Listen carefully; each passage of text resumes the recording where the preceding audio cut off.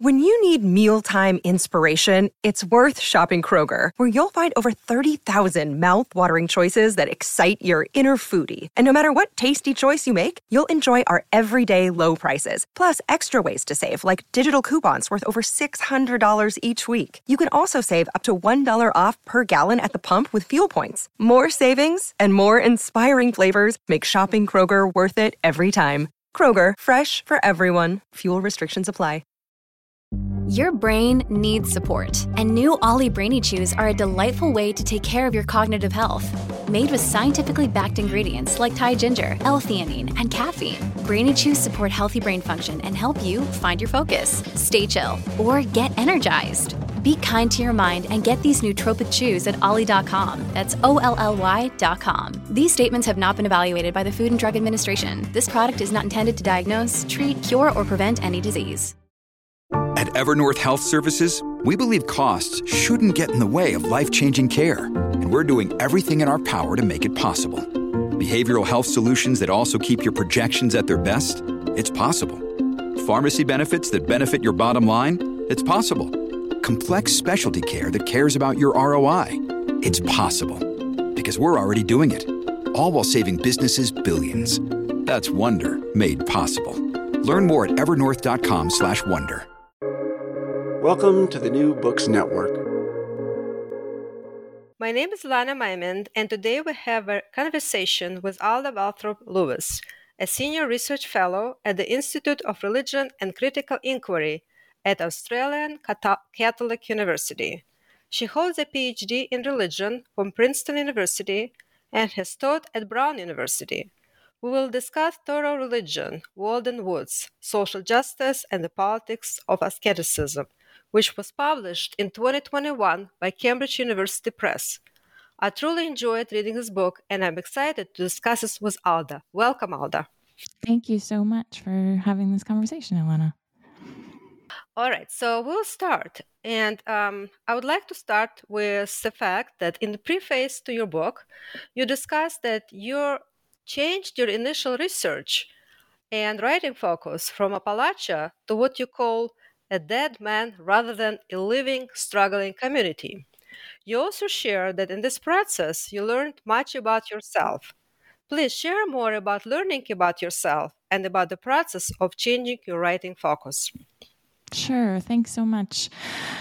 Yeah. So in the preface to the book, I described this place that I grew up. So I was born and raised in Florida in a coastal community. And so I grew up in cypress swamps and seagrass estuaries and in sandy pine forests. And I really love that place. It's beautiful. It's a biodiversity hotspot in North America, near a town called Apalachicola. And so it was really caring about that community that drove me in graduate school. I did an ethnographic project as a graduate student about environmental ethics in that small town near where I grew up. And it was soon after Deepwater Horizon exploded in the Gulf of Mexico. And so it was really concern for that place that made me interested in environmental ethics to begin with, which is a big part of what I work on. And made me want to study how people think about that in a town like that that's facing sort of multi-causal environmental harm. That project was really difficult in a lot of ways because talking to people about the place that they love when they're grieving for it is moving and amazing, and the work people do to protect the places they love is incredible. But I sort of found that it was quite a difficult project, and I felt like I wasn't really ready for it in a lot of ways. So instead, I turned my attention to this old 19th century author, Henry David Thoreau, and to the way that he cared about a particular place, Walden Pond, and to the reasons that he went to live there for a couple of years when he was a young person. I think, you asked about learning about myself. I think that thing about caring for a place was really deep in my own upbringing and has just shaped everything that I've done ever since, including sort of learning about where I live now, which is on Wurundjeri country in Melbourne, Australia. And it's also just shapes all of the work that I do. Loving somewhere is really the motivation for a lot of my work. I was wondering when you said about the focus seems to be very consistent, but the word you mentioned also grieving. Do you feel that this is still part of your research? Oh, for sure. I mean, the preface talks about this place I grew up and loving it, and then the epilogue talks about grieving for it. The epilogue's called On Mourning, and I think no one listening to us right now doesn't have some experience of facing environmental harm and the loss that it's bringing about, and wondering what to do with our anxiety and sadness about it. I mean, there's a really booming sort of academic field of work on this, and it's also just a personal experience that so many people have. And I do think that my book was partly motivated by and wondering what to do with these kinds of responses to changing seasons. I mean, we love the seasons that we know, right? We live in a particular place, and as the days and months go by, there are signs to us from the world of what's happening, like flowers bloom sometimes. And here in the Southern Hemisphere now, of course, the days are getting longer. And that's the part of the year that we're in. And so I'm sort of seeing the promise of that in my own life. But as the climate changes, those signs to us are different. And that's really disturbing and scary. So for sure, that the work of mourning for the things that are passing away is one thing that really motivates my work. But also, as the book tries to describe, we only mourn for good things that we've known. And I think that one really important motivation for environmental ethics and environmental politics really is this kind of more basic love for the things that are good. We mourn for them when we pass away, but we also fight for them so that they might not pass away. I was only share with you the fact that when I was reading your book, I felt that it was really driven by emotions, and probably that's why I felt so attached and engrossed in the reading. So thank you for doing this. It was really emotional, beautiful, and provocative on the same time. So you mentioned that your work is interdisciplinary, and you said. The work I do is sometimes so interdisciplinary that I have the feeling it will all fall apart. The center cannot hold. All of us who do interdisciplinary work often wonder about this center, or as some of us term it, home. Could you share your thoughts on how interdisciplinarity informed your switch of focus, and what exactly were your fears, and whether they indeed materialized? Sure. Yeah, it's such an interesting question. And I think, yeah, you're right. I want to know more about your work and your home for sure, because so many people are struggling or, thinking about this, like what disciplines are for and why interdisciplinarity might be important and what ends it serves. It seems to me that disciplines remain really important as sort of institutional organizations that can have budgets and employ people. And yet so many of our studies in this period in academic life insist that disciplines are really built for serving inquiry. And, I, as I think I indicated in the beginning, I really am driven by a beginning that's about what I care about, right? So the beginning of the preface says what I care about. And I think that if you start there with something that you care about, then the disciplines are really meant to serve that end, to serve that care, to serve whatever you might be trying to accomplish for those things that for which you're having care. I did find, just with respect to the shift from the ethnographic project to this more kind of literary theoretical project, I did find it easier in some ways. I mean, definitely I felt less responsibility to people who were alive, which was a big part of the struggle with the ethnographic project. I found it more straightforward to hold myself accountable to a book than I did to hold myself accountable to a community. And in that sense, I may have, in the process of changing from the ethnographic project to this more literary theoretical project, I may have narrowed the interdisciplinarity in a way. But I hope that in the course of my career, which is still growing, I'll have the opportunity to struggle more with even more disciplines. I mean, it's just so fun to read across areas, and you learn so much by moving from one discourse to another about how people think, That's the thing. One of the things that I find really valuable about working interdisciplinarily is that changing your context is a really important way to learn new things, I think. So you kind of stated already you changed your focus from the living community, but you also changed to a dead man, so-called. So why was that particular dead man that Thoreau became your choice? What made you to focus on him specifically? So Henry David Thoreau was a 19th century author who wrote this book that's called Walden. And it charts his life living by the shores of a pond in what is Massachusetts now, and was then. That book has had a really central role in sort of environmental thought in the United States and around the world.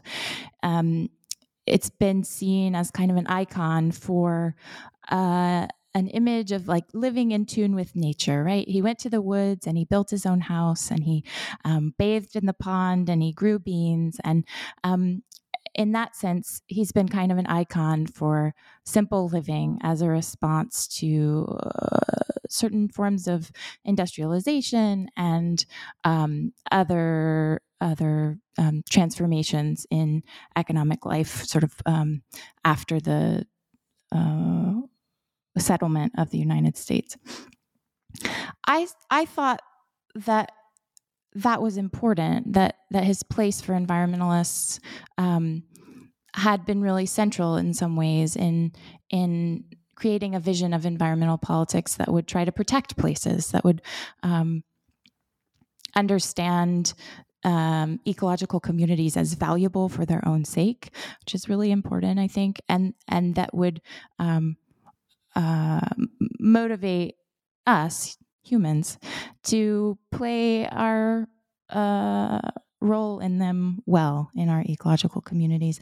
But I also thought that the way he had become an icon, especially in 20th century US politics, just left a lot of what he was offering out.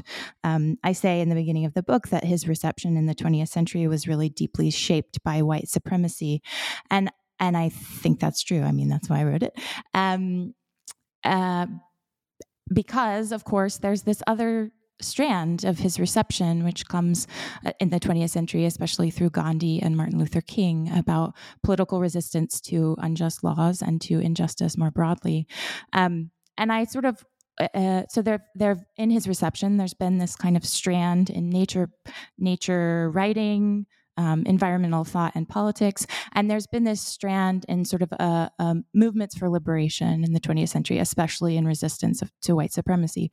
And I just had the feeling that the environmentalists especially really needed to see the ways that Thoreau was invested not in a kind of environmentalism for the rich, which had often been the way that these forms of environmental thought developed in the 20th century without attention to especially economic and racial justice.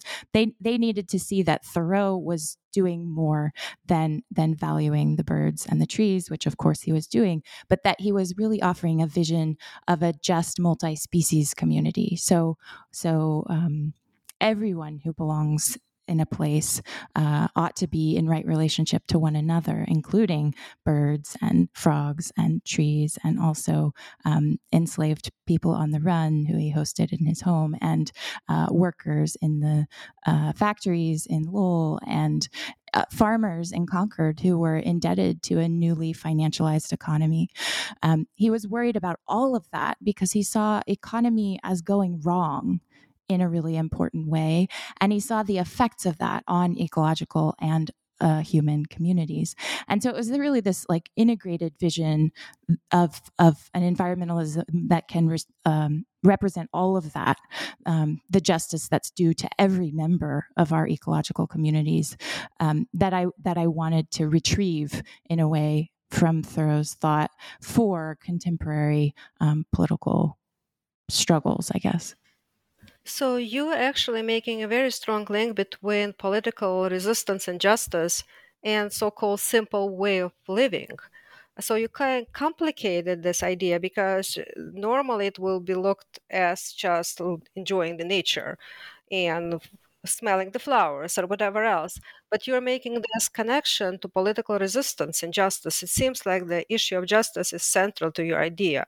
And when you're talking, you're also talking about him not being either or kind of a saint of the woods or someone committed justice in human communities, but rather you are making the unification. You're saying that Thoreau was somebody for whom nature, piety, and political commitment to justice cannot be separated. He is one man, one life. So what are the main points that made you argue against the two Thoreaus and present his image as one man, one life? You started already mentioning this, but I would like you to kind of dig a little deeper in this whole idea of political resistance and justice and how it's exhibited in image of this man as one man, one life. Yeah, sure. So maybe I'll just say something about kind of the arc of the book, because I think it gets at this issue in a way. So the book is organized as a reading of Walden, sort of an offering, a new reading of Walden in a way. Like, here's a book you might have thought you understood, but read my book and you might understand it a little differently. And in order to do that, I do. There's a series of 5 chapters, and the first 3 are arguing against sort of caricatures of Thoreau as first asocial, second apolitical, and third areligious. So in the chapter about sociality, I'm really writing especially about Thoreau's relationships in the woods. And this came out of a sense that people often say that when Thoreau moved to the pond, that he lived alone. And he even writes this way sometimes in the book. But there's another way of seeing that place, which is as a site of an important community, one that he took as exemplary, which is to say,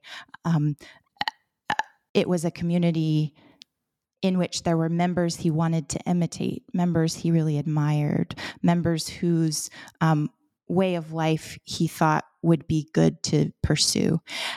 So some of those members are animals and plants that he, people know that he really cared a lot about. But one of the things that really motivated me to write the book was just learning a lot more about the history of Walden Woods myself. And that, as a lot of wild places in the United States, of course, it was occupied before white settlers came there. And Thoreau knew this, both about Indigenous people who had lived there before. He was really quite interested in and transformed over the course of his life by learning more and more, including language of Indigenous peoples in the United States. And also, just in the generation before Thoreau, the Walden Woods had been a site where people who were enslaved and then freed around the time of the American Revolution and conquered lived on their own, independently, made their own way. So at the time they were enslaved, and then at the time they achieved their freedom, they moved to the woods rather than pursuing lives of service in Concord. And for I think it's almost 40 years. I can't remember the exact dates right now, but for a generation, they made their own way. And Thoreau knew that and writes about them, and also writes that their spirits, in a way, still occupied the woods. And I took him to be saying about those people that they had done something important, which was enacted their own freedom. To be a person who has been enslaved and then to make yourself free is quite a profound human act.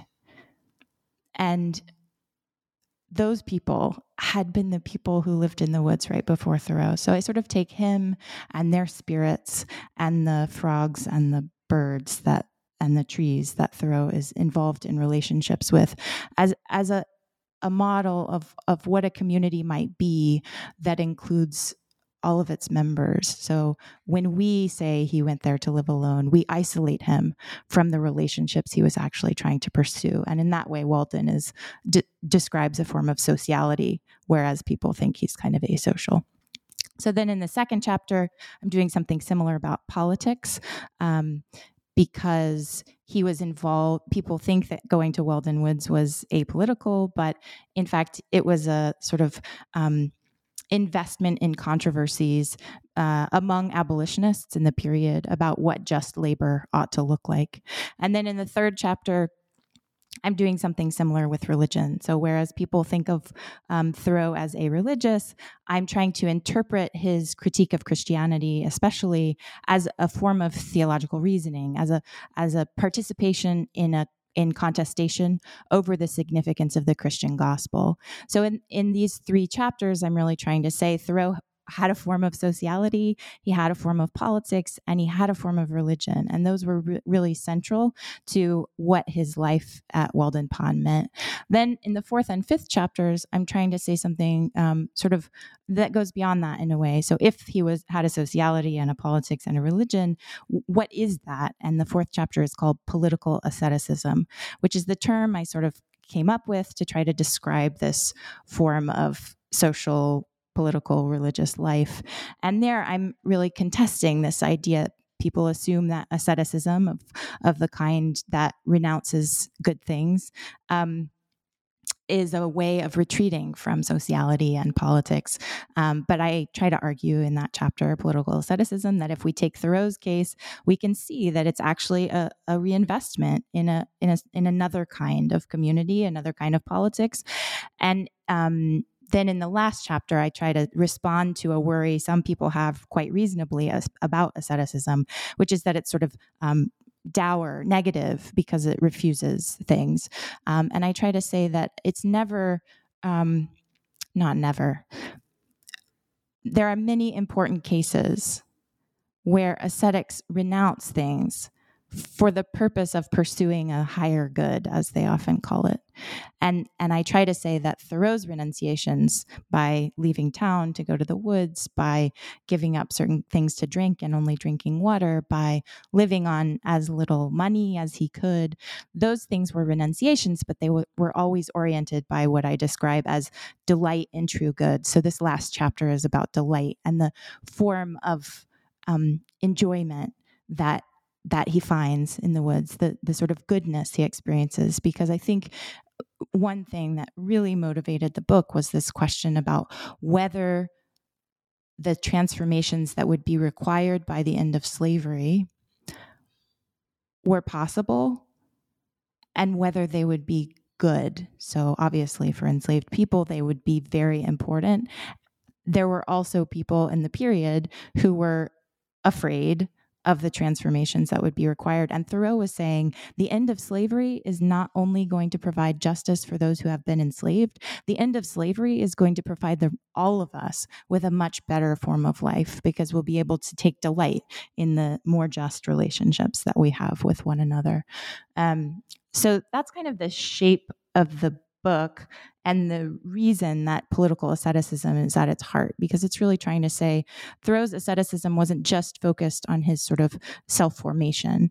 It was also oriented by these political questions about the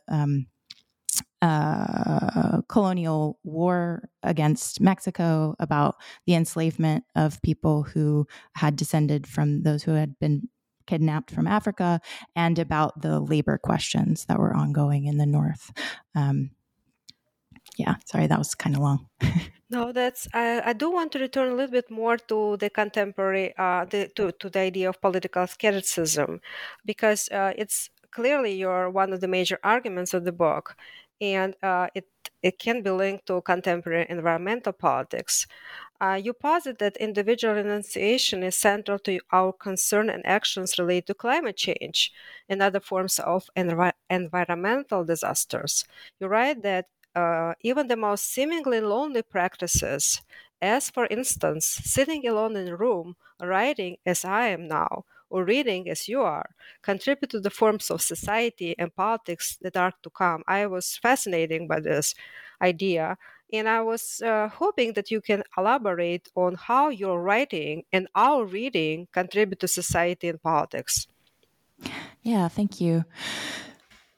So I think it's kind of an existential question for people who pursue study as their profession, right? Like, what am I doing when I sit alone in a room? And how is it connected to the other things I care about out there in the world? That kind of existential question I'm really curious about. And it's one of the main reasons, one of the sort of motivators for this this part of my writing, trying to figure something about that out. I think what the piece of the book that you just read that sort of insists that the practices that we do alone in a room contribute to the form of politics that is to come really hinges on a question about what politics is. So often when we talk about politics, what we imagine is sort of electoral politics, first of all, voting in elections, and other kind of large-scale forms of participation. We also think about, in some cases, the kind of local politics in our communities, the ways that we might try to, for instance, get zoning laws changed so that there could be more public housing in our neighborhood, or whatever else. There's all kinds of ways of thinking about what actions are political actions.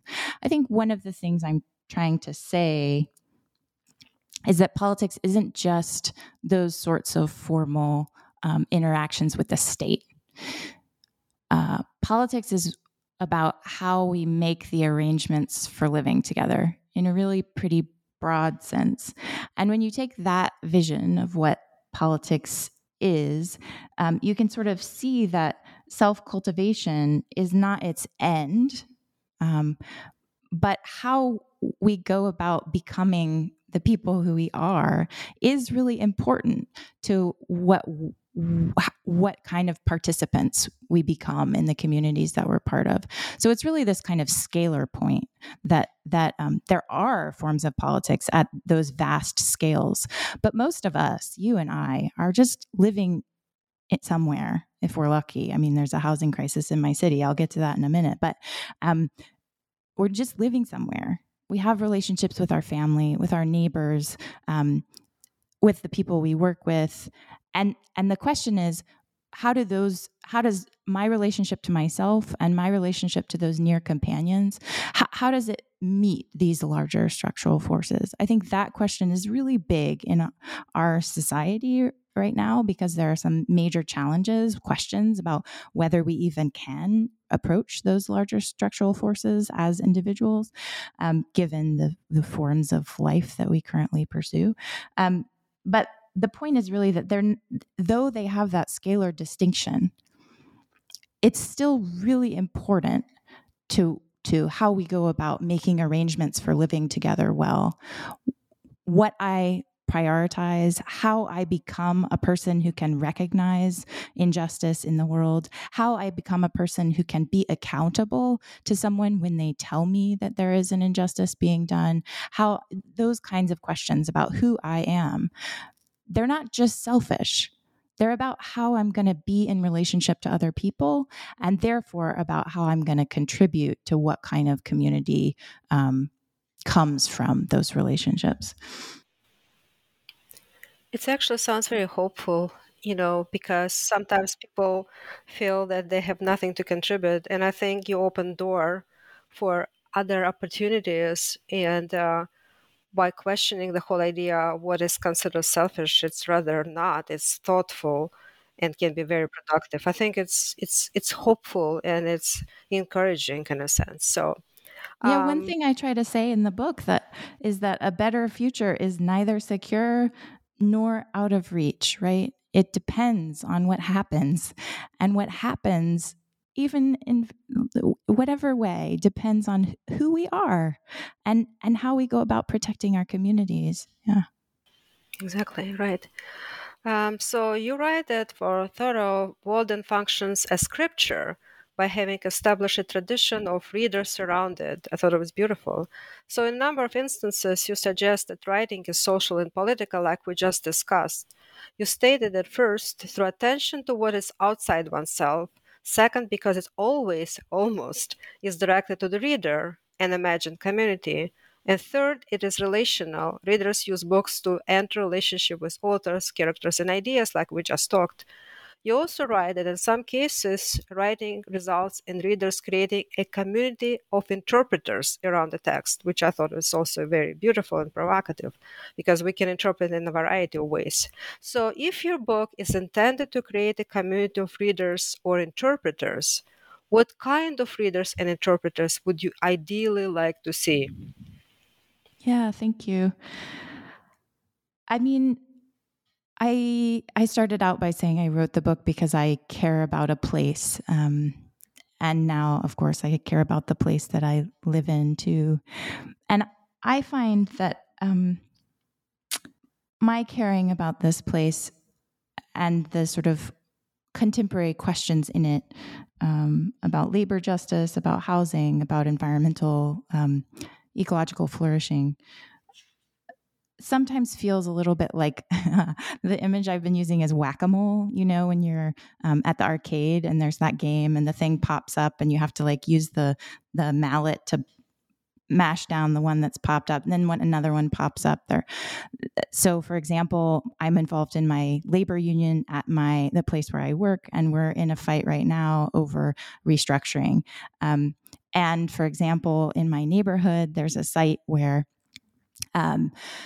the government promised to build public, social, and affordable housing, and now the public housing is canceled, the social housing is on hold, and they're negotiating with the developers about what affordable means, giving the developers a large say in what it means to offer affordable housing. And then more broadly, of course, I live on the continent we call Australia, and the world's largest coal port is in Newcastle, and Australians are very concerned about climate change for obvious reasons, and there's a massive blockade of this port planned for November. So these three things, sort of at three scales, like there's like my labor issues in the place where I work, and then the housing for my neighborhood, and then the climate for the world, right? Like those three things, it sometimes like fighting all of them at once sometimes feels like whack-a-mole. Like I'm going to make some success over here, but not over here. And then I'm so tired from that thing. I don't know how to do this thing. I think I wrote this book partly for people who feel like that, for people who feel like there's something more basic going on here. Why can't we just fight the one thing? And of course, practically, I need to keep fighting the labor thing, and I need to keep fighting for housing that people can afford, and I need to keep fighting for the end of fossil fuels. Those are things I'm going to keep doing. But I wanted a vision for myself, first of all, of a politics that was about all of that. that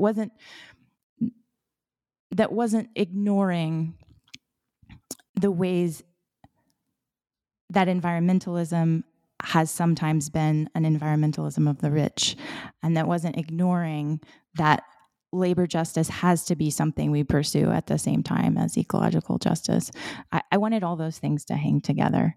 And then I think I also wrote it for people who are wondering not only like what's the form of politics that can integrate those things, but also how am I going to live well? Like, how am I going to enjoy myself? I'm only going to be here one time. Well, lots of people think lots of different things about that, but I feel like this life is precious to me. I'm like about to cry, sorry, but this life is precious to me.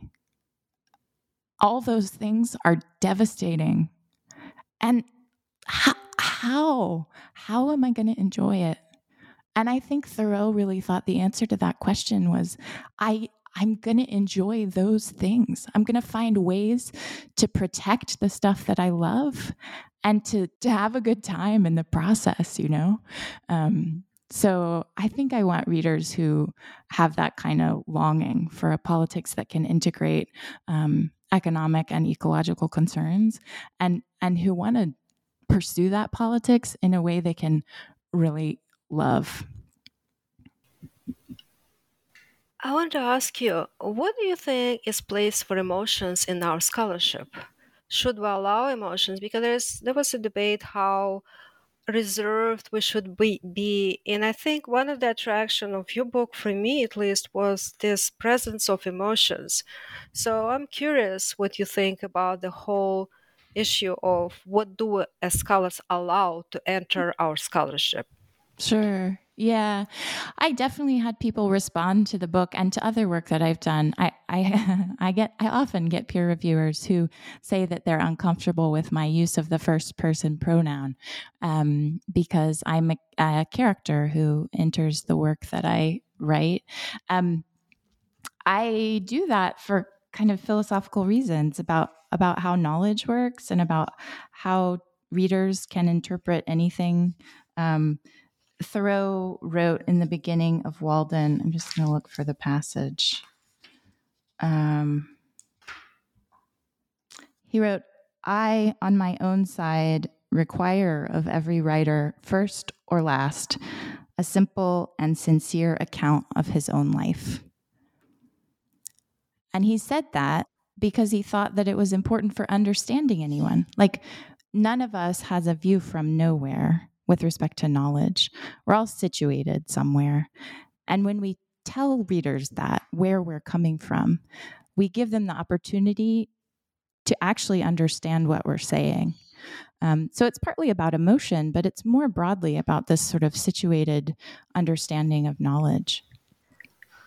In relationality too, that is how we develop our relations to something, to the issues that are important to us. And I think to me, this was the appeal, and I was drawn to this because I felt your presence. And that's why to me, it's an important work, because it's not cold and removed, it's emotional, it's relational, it's social, it's political, it's all together. Yeah. So, what do you think I should say to the people who feel uncomfortable about the presence of the first person pronoun? I think they need to deal with their own emotions. I don't know. The question would be why? I mean, do you have to be cold and removed to argue the cases that dear and to your heart? Yeah. So, I mean, well, I am attracted to poet philosophers, not just philosopher analytical. Yeah. So sure. Anything else you would like to add the readers to know? Because what would you like to see happening next?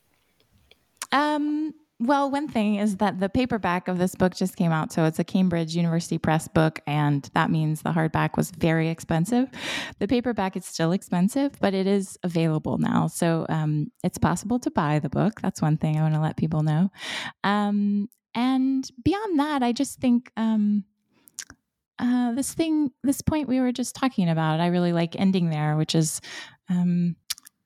it's possible to pursue the goods we really care about with people who are doing that too. Joining up with other people who care about those things can be not only important and effective, but also a meaningful way to spend your life, And not to be afraid to be human. Yeah. Which means to have emotions. Yeah, and to let yourself care about things. Yeah, right. Yeah.